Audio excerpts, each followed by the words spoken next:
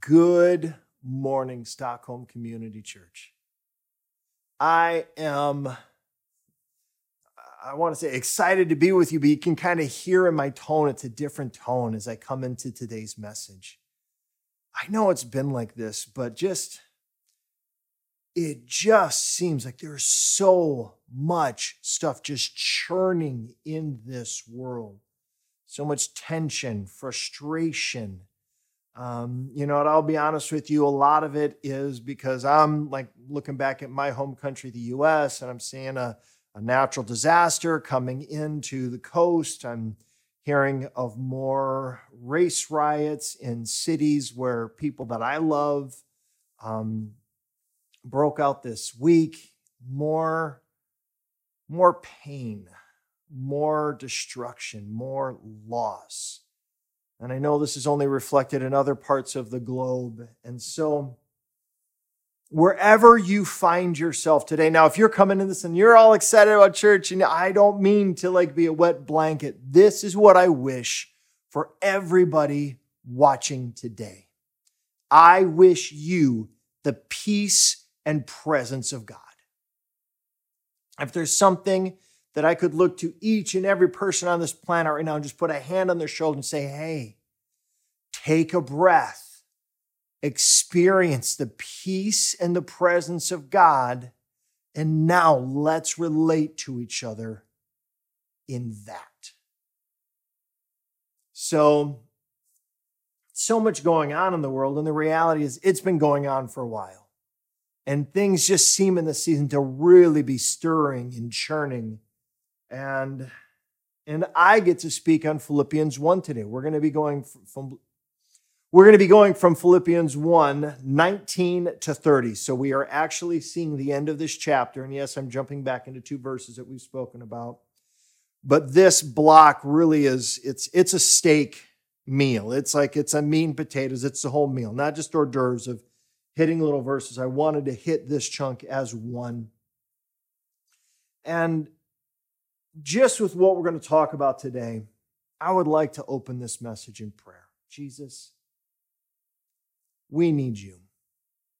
We need you to open our minds and our hearts to your word. We need you to open our hearts and our minds so that we can step into the story with Paul. We can feel the weight of the words. We can feel the courage and the hope as he sends this letter to the Philippians. God, we are asking that today you just create a bookmark in our lives of what you hope us to be in your kingdom. And we give you all the glory in Jesus' name. Amen. So we're going to start out at verse 19, and it says this: "For I know that through your prayers and the help of the Spirit of Jesus Christ, this will turn out for my deliverance." Verse 20, "As it is my eager expectation and hope that I will not be ashamed at all, but that with full courage now, as always, Christ will be honored in my body, whether by life or by death. For I know to me to live is Christ, and to die is gain." And that last verse 21, "For me to live is Christ and to die is gain," is very popular. You've probably seen it on different plaques, or maybe you've heard somebody preach on it before. But 19 gets us to 21. And Paul states at the start of verse 19, "For I know." It's not, I kind of have this little structure in my head, like faith is the evidence of things unseen, like believing in what we can't see yet. So there's faith, there's belief, whereas the mixture of faith and some experience. Like, no, I believe this is going to happen because there are little like hints and clues, and it's happened once before, and like this is where, and then there's, I know. I had faith, the hope in the unseen. I believe, like I have a strong suspicion, like I've seen some of these things come together and everything's leading this way, and I really believe. And then there's Paul stating, "For I know this is going to happen." Why is it going to happen? I know. I've seen this play out too many times before. This is what's going to, for I know that through your prayers and the help of the Spirit. And Paul is single-minded in his actions and beliefs because he is single-sourced and reliant on that one source, Jesus Christ. So Paul says, through your prayers and the help of the Spirit of Jesus. The second, for me, the Spirit of Jesus, is easier to explain than the first, through your prayers. The definition of the Holy Spirit that I've come across, that it's like most handy, like you can just get your hands on it and take it everywhere. The Holy Spirit is the Spirit of Jesus without the limitations of the flesh, without the limitations of being in one body. So if I could take it one step further, the conversations Jesus had with his disciples are the conversations the Holy Spirit wants to have with you. He wants to explain the Scripture. He wants to correct. He wants to encourage. He wants to lead you to a greater relationship in Jesus Christ to the Father, and he wants you to become all that you can be in Christ. He wants you to walk on water. He wants you to raise the dead. He wants you to give your all. But Paul first states, through your prayers. And I'll be honest, I took some time this week to think through this phrase. I've been a believer since 1998. That's some 31 years of being prayed for and praying, of prayer meetings and prayer services and personal prayer times and praying to tuck daughters in beds and reaching over in Carolyn's hand and praying. So we're talking like, not being arrogant, but I know prayer. Like, prayer's not hard for me. Prayer's not natural, but it's learned, and I learned it, and I know how to pray, and I'm not afraid to pray, but then to explain it forward. What is prayer? Through your prayers. The smallest explanation of prayer is a conversation with God, but Paul's conversations are not casual, nor are they comfortable. They are unceasing, demanding, straining, exerting, exhausting, miraculous, effective, life-altering, and life-sacrificing. And so, thinking of you today, how can I explain prayer? And I'm going to give you the definition. I'm going to limit myself. I'm not giving the 360 around it, like trying to explain every application. But prayer is connecting to God and God's unlimited resources for that specific person, cause, or need as it relates to God's purpose and plan. First, it's connecting with God, and in that, God's unlimited resources for that specific person, cause, or need as it relates to God's purpose and plan. Now, that person may be you. God, I need you. And so you are connecting because you need God's unlimited resources. Maybe praying for health, it may be praying for spiritual movement, it may be praying for a country or a city, what have you. But it's connecting. Now, I will say this, a prayer's effectiveness is greatly amplified by the sincerity of faith, the rightness of heart, and alignment with God's will. But there is no formula.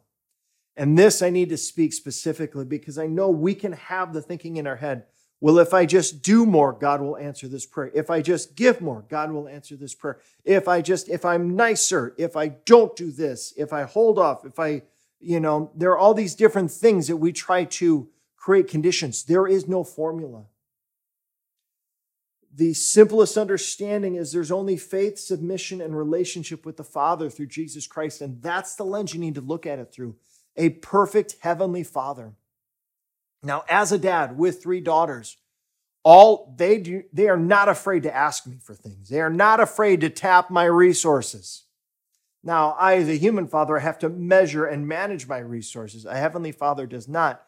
But in all of this, as I respond to my daughters, I am thinking of what am I trying to communicate to them in this season of their life, and what am I trying to move them towards? What am I trying to prepare or put in them? So your Father, when we pray, his response may not always be yes, but it will always be in your best interest. It will always be through the lens of unconditional love and the desire of you becoming all that he has created you to be. While it may not always be the answer we are looking for from the Heavenly Father, it will always be the answer we need. And Paul is saying that through your prayers and through the Spirit of Jesus Christ, and he's praying for deliverance. Now, as we come into this, I would argue that Paul is not seeking deliverance from his current chains, because for some reason he tends to celebrate those. Hey guys, look at me, I'm in jail again, for the gospel of Jesus Christ, not for just really bad driving. I believe Paul continues to seek the ultimate deliverance of his sins and his soul when he stands before Jesus Christ. Paul is so transparent, and we see when he shares in Romans 6 and 7, he has this whole, I do what I don't want to do, and what I don't want to do, I do. And he has this whole like ping pong match between himself of his negative or his flesh side and his spirit and his hopeful, positive, loves Jesus Christ side. And they're like just playing this ping pong match of who's going to win. And finally, at the end of chapter 7, he says, but who can save me from this body of death? This body of death looks an awful lot like him. He says, praise God only through Jesus Christ. And see, again, he shares in just humble vulnerability in Corinthians 2 of being blessed by a thorn in his side. He calls it a blessing because he says, if I didn't have the thorn, I would become conceited. And while the language is physical, the messenger that sends this thorn is Satan. And so we see that it is spiritual. So this is a spiritual torment or perhaps a nagging temptation that keeps him dependent on the grace of Jesus Christ. And now we see in verse 21, for to me to live is Christ. He continues, I'm only alive by Christ. I'm only alive by miracle after miracle, shipwrecks, beatings, snakes, cities attacking me, being stoned. I should be dead many times over, but Christ has me alive. And he says this, but to die is gain. Now I understand this because Paul is clearly saying, once I'm dead, this war is over. And he is fully given over to Jesus Christ, who he loves, and not having to fight temptation or his human weakness anymore. He is set free. No more having to worry about that nasty list of things that he is talking that Jesus has saved him through. So Paul shares in verse 22, if I am to live in the flesh, that means fruitful labor for me. Yet which I shall choose, I cannot tell. Like he is still literally in the midst of the decision. God, I'm ready to go. There's still work to do, but in my heart, I'm ready to go. I am hard pressed between the two. My desire is to depart and be with Christ, for that is far better. I love you all. I'd much rather be with Christ. But to remain in the flesh is more necessary on your account. Convinced of this, I know that I will remain and continue with you all for your progress and joy in the faith. So even his staying is not for his gain, it's for the gain of others. And we see in verse 26, Paul shifts from speaking to his condition to now speaking to the Philippian church as a father would speak to his son. So verse 26, so that in me you may have ample cause to glory in Christ Jesus because of my coming to you again. Only let your manner of life be worthy of the gospel of Christ. If you are ever looking for one statement to guide your life in this world, consider these words. Only let your manner of life be worthy of the gospel of Christ. so that whether I come and see you or am absent, I may hear of you, and that you are standing firm with one spirit, with one mind, striving side by side for the faith of the gospel. Do you hear that single-mindedness?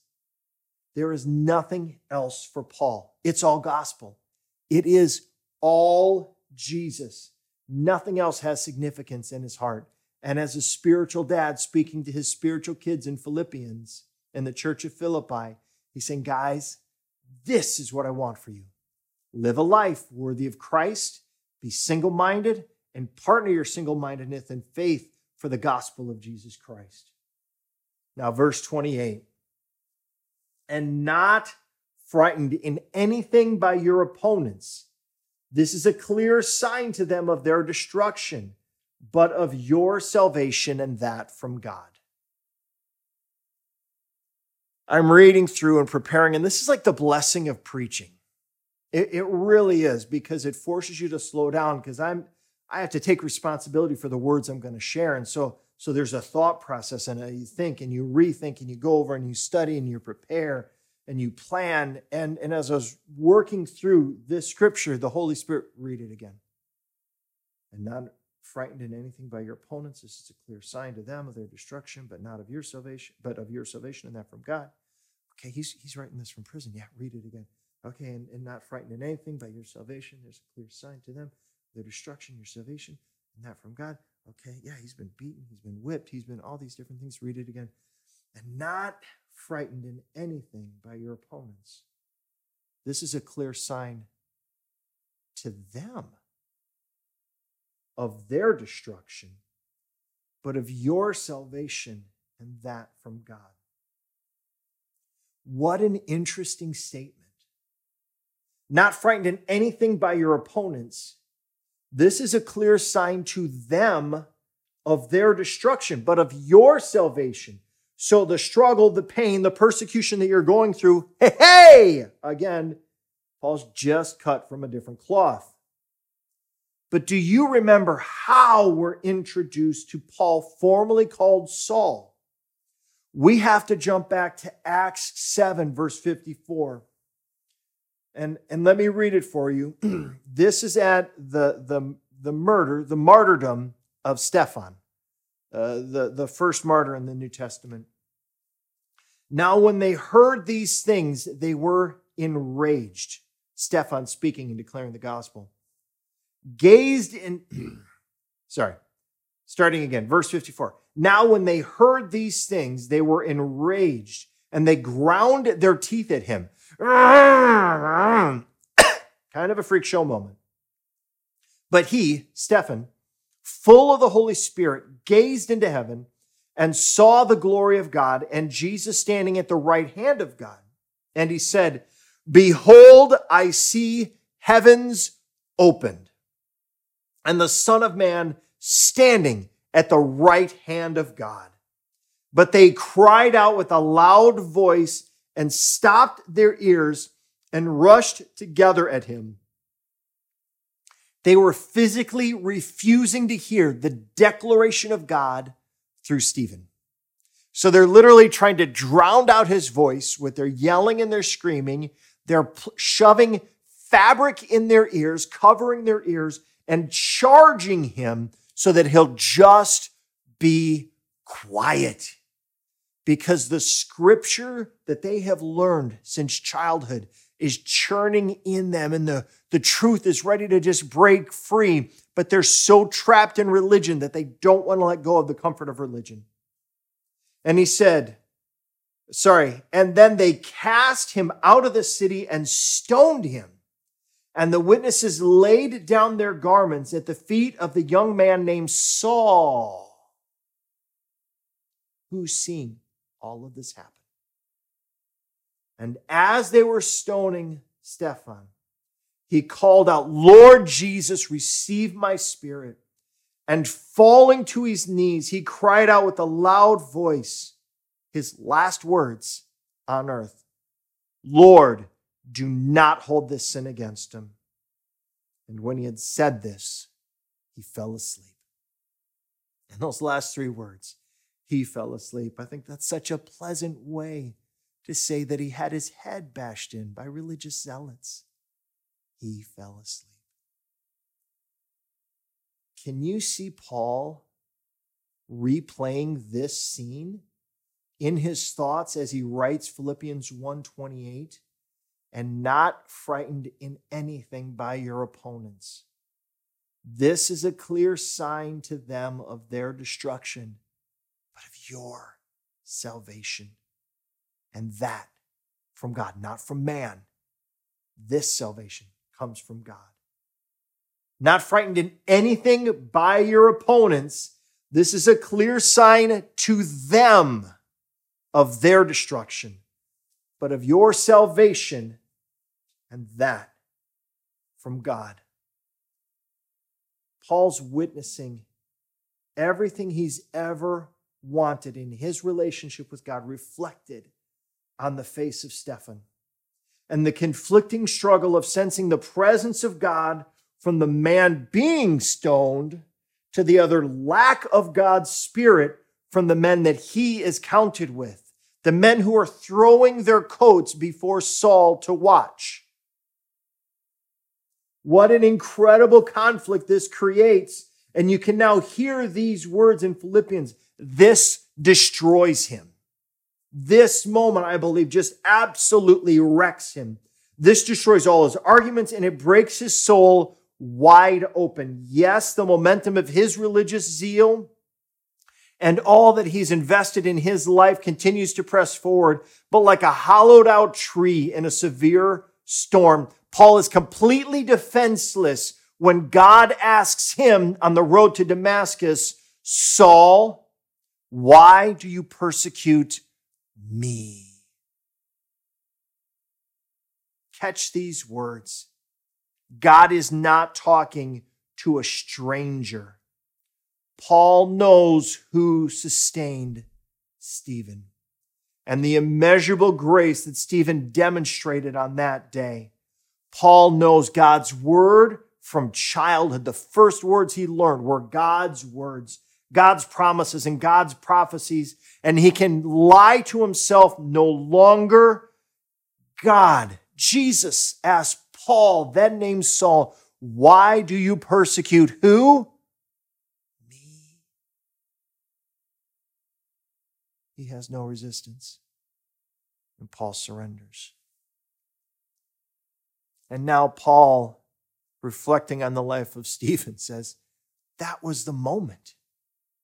That was the moment of salvation as rocks were crashing in on Stephen's human body. What an incredible moment that'll be in heaven when Stephen stands before Jesus Christ. What an awful moment that will be in heaven when the men who stoned him stand before Jesus Christ. And he can hear Stephen's words, God, forgive them. They don't know what they're doing. They're destroying themselves. They just don't get it. They think it's religious. They think they're honoring you. They are so far off course. God, please forgive them. And Paul's saying it again. Verse 29, for it has been granted to you that for the sake of Christ, you should not only believe in him, but also suffer for his sake, engaged in the same conflict that you saw I had, and now I still have. You've seen me go through all this, and I'm writing to you from prison again.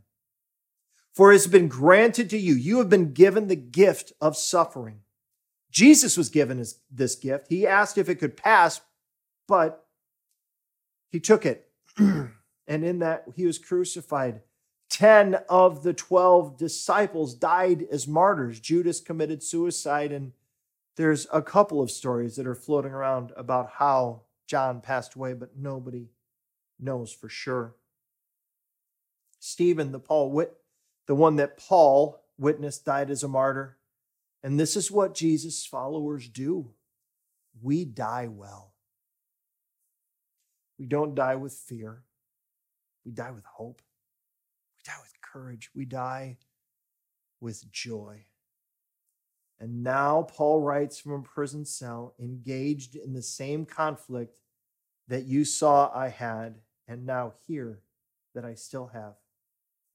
Hey guys, you remember that night in the jail, in the earthquake, in the baptisms, and the eventual freedom? But the deliverance that Paul seeks is not from man-made chains. The deliverance that Paul seeks is that his soul will find the ultimate salvation when he stands before Jesus Christ and he's fully welcomed into the kingdom of God. He works for that day. He strains for that opportunity. He will not be led astray, nor will he be knocked off course. He would die before he would let that happen. When I came to faith in a youth group, the lead pastor of that church was Pastor Sam Mayo. Short, solid Southern preacher, Pentecostal preacher, who passed away just a few years back. And he would pass on old hymns and old spiritual poems. And Pastor Mayo, who himself was cut from a different cloth, came to mind as I was pulling this message together. I would hear him say over and over again in church hallways, either leaving a prayer time or on a way to a service, "Brian," he'd say, I can't do his old Southern voice justice, but he would say, "Brian, every soul through the fire must pass. Only what's done for Christ will last. Amen, amen, amen." He would say that little phrase over and over again to the point where, as I'm putting this message together, it just continued to echo. He lived his life that way, not perfectly, but determinedly. He finished his war. His struggle is over. And for me, watching his life, it shaped me. It challenged me. It created a sharp and a painful flint stone that at times I come up against it and sparks fly. I think, ouch, and then I think, okay, what am I doing? And why am I doing it? And his life turns me back to Christ as Paul is speaking to the Philippians, turning them back, saying, guys, this is the most excellent way. Pastor Mayo is now experiencing the gain of Christ's presence. And now the struggle, both personal and public, is simply an investment into the life he has now. And that is Philippians 1. But as we come to a close, one, if you've never had the opportunity to ask Jesus Christ into your life and start a faith relationship with him, if you've never known forgiveness and freedom, it will cost you everything. But what you get in return is so much more. And if you want to do that, we want to pray for you. But SCC and believers, we're going to take a different twist as we pray. We're not going to pray for ourselves. Because if we're honest, many of us in first world countries, we have access to everything we need. We're going to pray, and I'm going to challenge you to pray through the worship song. We're going to pray for those in countries that are closed to the gospel. That to call on the name of Jesus Christ is to literally risk life, family, health, and home. That there are too many stories out there today of people losing everything for the sake of Christ.